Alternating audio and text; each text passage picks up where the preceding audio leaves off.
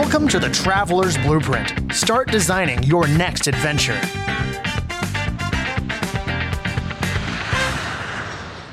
Welcome, Traveler's Blueprint community. I am Elliot Shibley, and here with me, as always, is the very spry Robert DeMena. Oh, did you use that one yet? I don't believe I have. I was thinking the other day. I feel like I'm running out. There's so many words in the English language. There are, but only so many can describe you. I don't know if that was a compliment or an insult. Yeah, we'll leave it at that.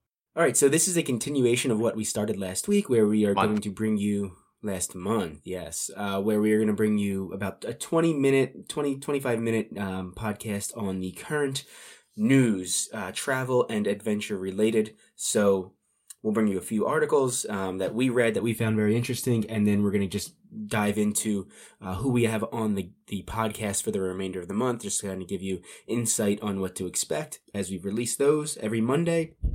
I think that's it. Anything else, Elliot, for the intro, or do you want to just get into our news articles? No. So the docket for today consists of a few tourism articles on under-tourism, slow travel, that kind of thing. And then we talk about a little bit of Hong Kong, the Amazon, and some other cool and interesting things that happened in August. So why don't we get right into the first one on the new airline the new flight from Philly to Morocco. How awesome is that? I was really happy for this. So Elliot and I both are out of Philadelphia. I think a lot of our listeners right now are out of the Philadelphia area. So this article came from, is it Condé Nast Traveler? Written by Jessica Pouquet on August 8th.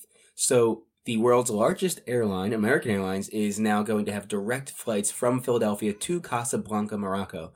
It is the first ever flight out of Philadelphia straight to Africa.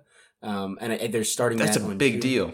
It is. It's that means something. I mean, this is going to tie into articles later on in this episode, but such a boom in middle class tourism, and yeah, places are scrambling to bring in some of the population. Yeah. But this starts on June 4th, 2020, and they're going to have 3 flights per week. And not only will this give you the opportunity to easily get to Casablanca from the East Coast now, but now it's a great jumping off point to see the rest of Africa as well. Yeah, it's really cool. I'm excited. I'm hoping that maybe not next year, but in the near future, maybe you and I will be heading there. Yeah, I want to see that blue city very badly, right? We've talked about that a few times. What is that? Chauffetan? Something like that. I probably mangled that. Yeah, I think you did. All right. So our next group of articles are actually all about tourism, slow travel, under tourism, and kind of beating the crowds or traveling a little differently. So this first one is called Tourists Are Taking Things Slow with the Slow Travel Trend, which is actually by Slow Food International and written by Benedetta Ghetto on August 9th. So slow travel is a relatively new expression that is trending. And there's a lot of tour operators offering packages that include just like long walks, biking, trains, sailing, boating, just stuff that makes you go through the landscape and not bypass it. Whereas a flight, you just kind of go right over it. You get some cool views, but you're just not seeing any of it. So I think it's an interesting concept that I don't know if, Bob, you necessarily are on board with. No, I'm not. It's not that I'm not on board with it. I understand it, and I think it's awesome. And I think if you're the type of traveler who has the time to travel like this, to just go to one destination and spend your entire amount of time off there, then go for it. I had 3 weeks every year to take off, and so I try to pick a country and jam pack as much as I can. But I like it a lot, and I see the appeal. And I think if you're maybe a younger traveler or an older traveler who isn't dead smack in the middle of their career, it could be pretty great. So I hope to see it grow too, because I think it's incredibly more sustainable, which is going to bring us into our next article, right? Yeah. So, well, and I really like the idea of slow travel because for me, I would want to. I like experiencing a place and being really intimate with it, understanding it, and kind of going through it, as they say, slowly. For me, I would rather have quality over quantity. I know there's a lot of places in the world to see, and I don't think I'm going to see them all. So, like, having a few really close friends, I think for me is more important than having a ton of friends that I don't know that well. Well, That's how all I right, see so, travel. But yeah, so the way I'm looking at it, let's use Italy as an example. So if you have one opportunity to go to Italy in your entire life, would you just go to Rome and spend your entire time in that city, or would you prefer to see Venice and see Florence and go to the Amalfi Coast and go to Pompeii and try to jam multiple cities into one trip? I would probably just do one. Interesting. Well, that's where we differ. Huh. Yeah. Yep. Yep. Well, All this next one is from the New York Times. I am not sure how to pronounce this person's name. L.A. Glusak. This is actually 2 days ago, and it's called "Cooler, Further, and Less Crowded: The Rise of Under-Tourism." Yeah. So this article is essentially trying to help or promote tour companies to focus on the less crowded areas of their destination. So, for example, Glenwood Springs in Colorado is trying to promote more off-the-beaten-path hikes to disperse its 82 million travelers. Machu Picchu already does something exactly like this, where they have a ticketed and time-slotted system to spread out the amount of people visiting the site at one time. So the purpose of this is actually, it's hopefully to preserve some of these historic or natural areas indefinitely. As tourism is booming, like we mentioned, with the middle class visiting places like we've never seen before, places are just getting overran. They can't handle it. And a lot of these, especially in Europe, where cities are tiny, walkways are narrow, and the buildings are very, very old, the amount of people, it's just not working. And I know my favorite city, Dubrovnik, is already making plans to change how it does tourism. And I think they're going to start charging people. When I was there, I was told that 50,000 people visit a day during peak season. And it is a tiny, walled-in city. There's not a lot of room to walk around. We thankfully went in towards the end of September, so we went on the tail season. So we actually, I guess, are part of this under-tourism movement. I highly recommend doing that. But yeah, I really like this idea. I think that there are good things to see in a lot of these destinations during slower times of the year. Yeah, and I think it's much more sustainable for the actual destinations because, as the next article points out, most of the places we travel, that we visit and that tourists go to, are places that people live, like Rome, like Venice. People actually live there. They're not just all tourists, as it may seem that way. So this next article is from the New York Post, Eric Spitznagel, on the 24th, but he talks about how selfie culture has kind of doomed the world's most precious tourist sites, like Machu Picchu, even like the Spanish Steps in Rome. And a lot of this is due to the fact that millennials want experiences.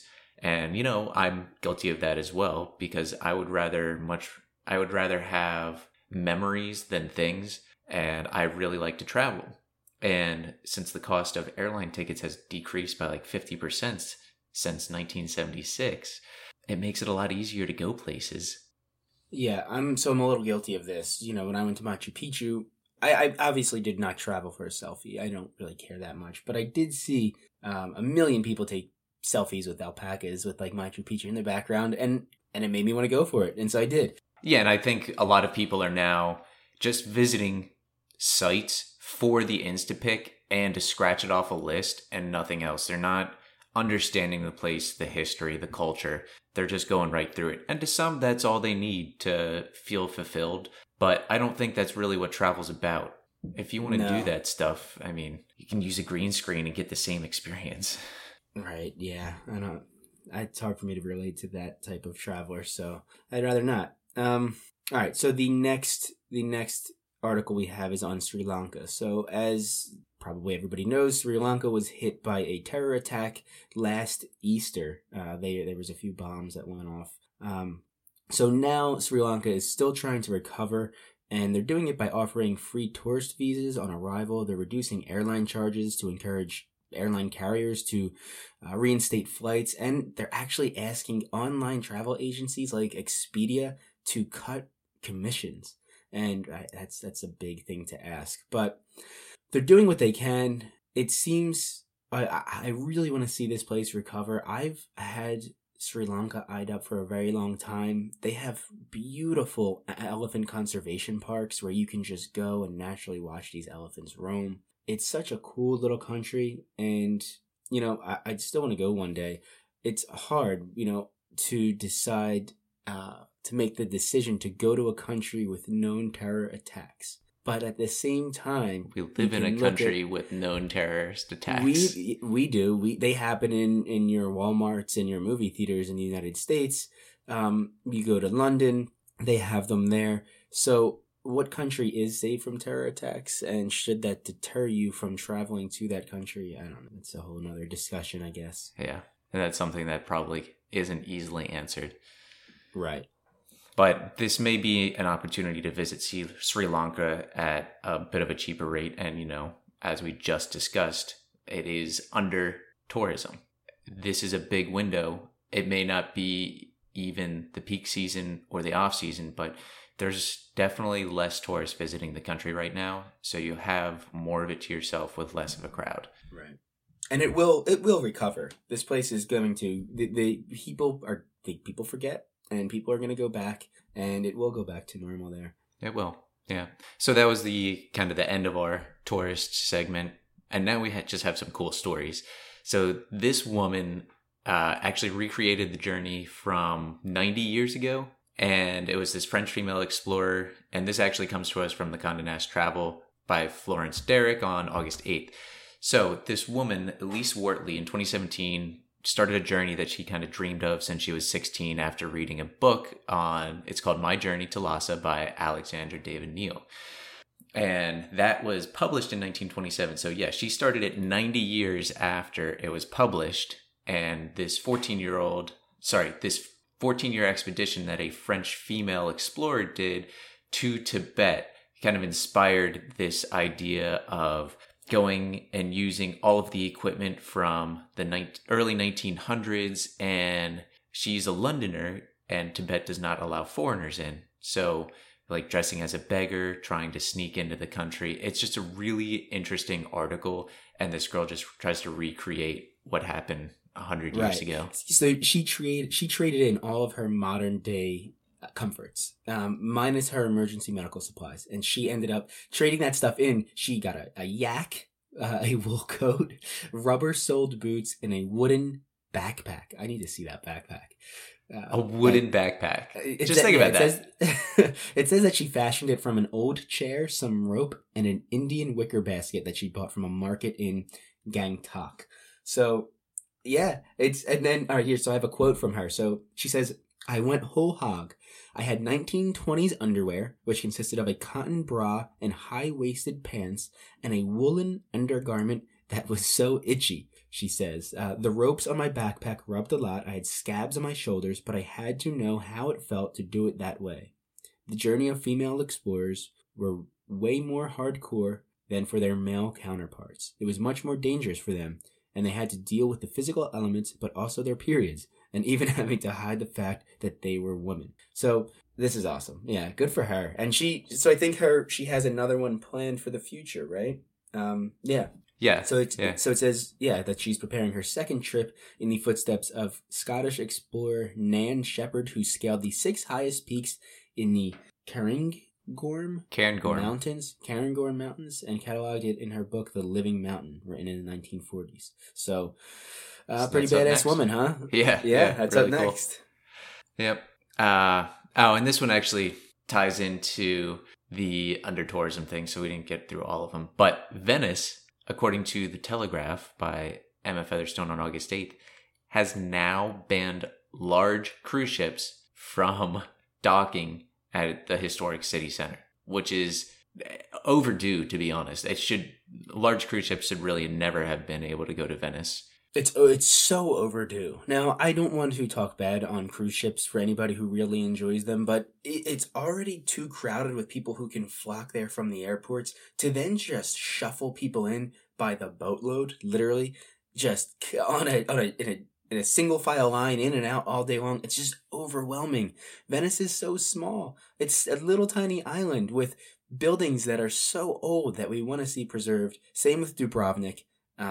I'm really happy about this. Yeah. I mean, some of those cruise ships have enough passengers to constitute like a tenth of the population of living Venice. Right. Yeah. It's long overdue, and I hope to see it through these types of cities throughout Europe. Yeah. And yeah. So we've got some. This one is a short one, but it's kind of interesting, and it happens every once in a while. So this guy, according to People Magazine, is it People Magazine or is it People whatever? Just people online. Yeah, I don't know. Whatever. Dave Quinn talked about this, and this guy had an entire plane from Lithuania to Italy by himself. It was supposed to be just for a moving crew back and forth, and he bought a one-way ticket, and he was the only one to buy it, so he just happened to have 187 other seats to himself. Yep. That's the dream right there. That's the dream. That is the dream. Personal chartered flight. Yeah. I've had ones where it was pretty empty. Maybe there was 10 people on my flight, but they're always very short flights. I've never had like a cross-country flight where only 10 people were on the plane. It's always like, 2 hours, like Philadelphia to Raleigh for a layover or something, and it ends up being a small the commuter flights. Mm-hmm. Yeah. All right, Hong Kong. Lots going on in Hong Kong right now. There are growing protests in the city. They've expanded to the airports. Earlier this month, they actually closed down Hong Kong Airport, one of the busiest airports in the entire world. They, as most of you probably already know, these are pro-democracy protests. I think it started where China wanted to impose a law that allowed extradition back to mainland China for criminals back to mainland China. And there's been worry ever since Britain gave Hong Kong back to China that China would start to take it back over, and it seems like it could be happening. I don't know. I don't want to get into the politics of it, but yeah, it's really complicated. But I think the main thing we wanted to focus on is that there are still millions of protesters in Hong Kong. They've already canceled flights due to protests for an entire day, maybe 36 hours. And their protests are still going on. Protesters have defied the march ban. And this actually comes to us from two different sources, Bloomberg and BBC. But if you're interested in going to Hong Kong now, probably isn't the best time to do that. And I would highly recommend. I would not recommend it right now. Yeah. Yes. Even going to China right now is probably a little iffy just because everyone's so hot on this Hong Kong issue, and just pay attention to it if you really want to go. Be safe. Yeah, it's a good rule of thumb to avoid protests in any country you visit. You should never try to get involved or be a part of or be near political protests of any kind. I don't know. You're just asking for issues to arise, and just remember your personal safety should always be first when traveling around. Yes. So another news article that's more about being able to travel our beautiful country and beautiful world. So according to this NPR segment, by Rebecca Hersher in earlier this August on the 8th, there was a big article on agriculture and how agriculture is kind of changing and contributing to climate change. And not only that, but are we able to sustain the growth of agriculture to feed the growing population? And does that contribute to climate change? And will climate change ultimately damage our crops so much that we won't have enough? So it's a catch-22. You have to grow them, but you can't grow them. The saving grace, and a lot of people don't want to hear it right now, but it's going to be lab-grown meat. 100%. They're already doing it. They can take the cells from chickens and create lab-grown poultry. And you can't taste the difference. It is identical to the livestock. And it's going to be what saves us from these agricultural issues. It's going to be awesome ethically, less horribly treated animals. Yeah, I'm sure vegans and vegetarians may start eating it. Well, yeah, maybe. If their reason for not eating meat is due to the treatment of animals, then they could, right? Yeah. And it's just so you can now grow chicken breast in a lab. And for some reason that sounds disgusting. It's kind of a turnoff, but I'm all for it. I'm ready. Give me a nice I would have to try steak. I'm not entirely convinced yet, but I would have to see it. Yeah. I'd have to see it. It's going to happen. All right. Where Libraries Are the Tourist Attractions by Allison Kruger on August 10th from the New York Times. So about a decade ago, libraries across the world faced this dilemma. They essentially, people stopped visiting them. Their vital functions to supply books and access information for the public was being replaced by Amazon, ebooks, public Wi-Fi. People just didn't really have to the go. internet. Yeah, and the internet, yeah. And so now they're trying to fight back, and they're adding quirky amenities like rooftop gardens, public parks, verandas, play spaces, teen centers, movie theaters, gaming rooms, art galleries, and actually even restaurants. So they're not going away, and they're actually going to shift what it means to even be a library. Yeah, I think this is awesome. And I never even thought about this. Any library you visit in most cities are free. And now that libraries are trying to kind of change their perception and how people think of them, they're creating these unbelievably gorgeous architectural masterpieces that are in Finland, Norway, Denmark, Amsterdam, and they're really impressive buildings that are spectacles to see. And they themselves are becoming tourist destinations. A, you can go in there for free. B, they usually have free Wi-Fi. C, they're usually awesome to look at. D, they've got all of these cool amenities now that are usually free to use. I mean, you might, if you're a visitor from an outside country, you might have to pay a little bit of money, a small entrance fee, but regardless, they're really, really cool. Yeah, and one of the libraries like this that has popped up in the United States is the Central Library of Austin, Texas. So if you're in that area, maybe check that out. All right, this next one is old, but I think it's still appropriate since I discovered it this month. But these are just 9 companies that the millennial grouping should probably have on your radar. Nina Khan wrote about this in February, and she is from Bustle. And this highlights 9 of these travel companies, but it is not ranked and it is not comprehensive. So millennials are, more inclined to take adventure-based trips like cruises or going to the rainforest in Costa Rica or going to Machu Picchu and hiking the Inca Trail than, just taking regular beach vacations. So one of these big ones is Kontiki, which, Bob, you've used, right? Loved it. Yeah, I loved it too. I've met some incredible people who I still have been in contact with today. We've had multiple people who I've met in Thailand through Kontiki on the podcast. I thought it was such a cool experience. My only regret is not starting it earlier, really. Yeah, and that's geared towards 18 to 35-year-olds, but I think they have some flexibility on the upper limit. So the next one is For the Love of Travel, which kind of ties into the slow travel trend that we talked about earlier, and it's for 25 to 39-year-olds, and it really embraces the idea of slow travel and authentic cultural experiences. I had never heard of that one. No, neither have I. The next one is Under 30 Experiences. They're for solo travelers under 30. That's their biggest draw. I know a lot of people have issues with assembling a good group of friends to travel with, and sometimes you wait and you wait and you wait, and your friends never agree to do it or don't want to cough up the money, and you end up not going. So there are so many companies out there that are there for you specifically, the type of person who cannot assemble friends to go but still really wants to see the world. So just jump on with these travel groups. You'll meet really awesome people, like-minded people, and you'll get to see the world, and you'll make friendships that will then last forever. And who knows, then you might have people that will actually travel with you from that point forward. Yeah. So there's a few more. There's Travendly. They try to put together groups of people with like-minded individuals. There you go. G Adventure is a fast-paced and affordable travel group for young travelers. And then Intrepid, which I found pretty interesting. This one is for the younger side of the millennial grouping, and they're very strict with their age group. So they only accept people from 18 to 29 years old, and they focus on local adventures and sustainably minded trips. Yeah. So very cool. Very, very cool.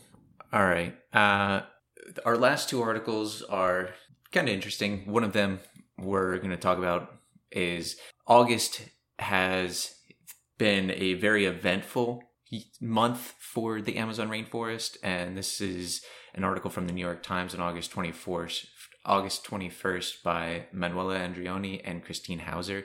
So there's been a lot of social media posts and Instagram posts, what have you, about the Amazon fire, and they were kind of delayed. I mean, the fire's been going on pretty much all month, and there's been thousands of fires just this year. But in August, there were 26,000 fires in the Amazon rainforest. This year total, there's 39,000. So that's 66% just in August for this year, and the total is nearly an 80% increase over last year. Now, most fires in the Amazon are not natural. Most of them are set by humans in some way or another, just for prescribed burns for farmland next to the rainforest, or intentionally burning some of the logged forest. And it just happens to spread, which it really sucks because the Amazon is kind of the lungs of the globe and it produces a lot of oxygen for us. But just to give you a comparison, this year there's been 7,200 square miles of Amazon rainforest burned.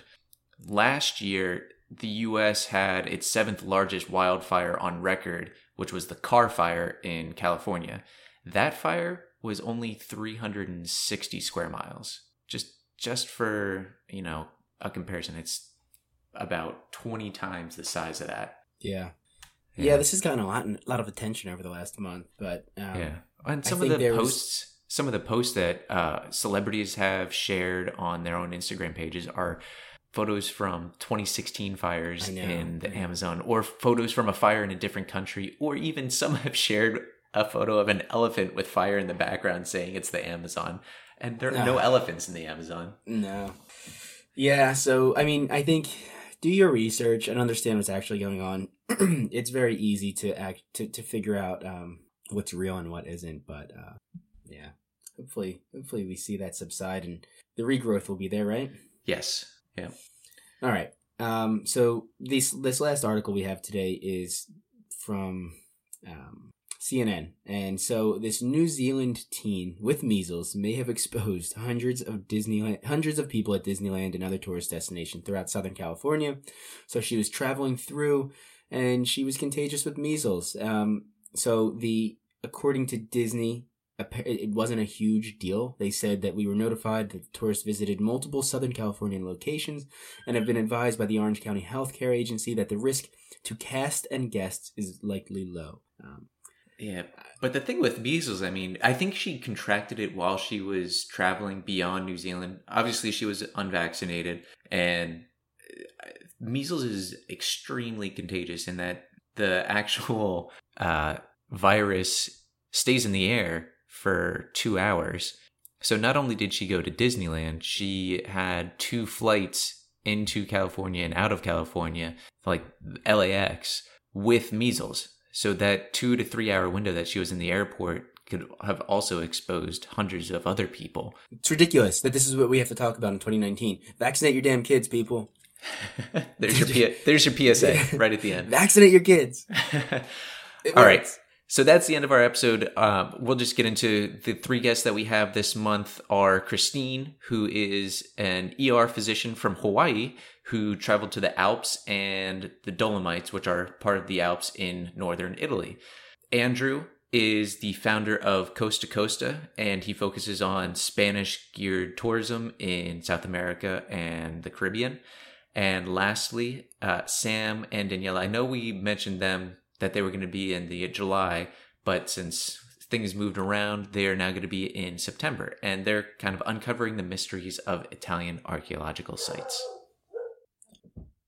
All right, everyone. So if you liked what you heard today, please give us a rating on iTunes. But if you loved what you heard today, you should definitely follow or subscribe us. We are really liking this new format and plan on giving about 20 to 25-minute news episodes the first of every month. This is actually really fun.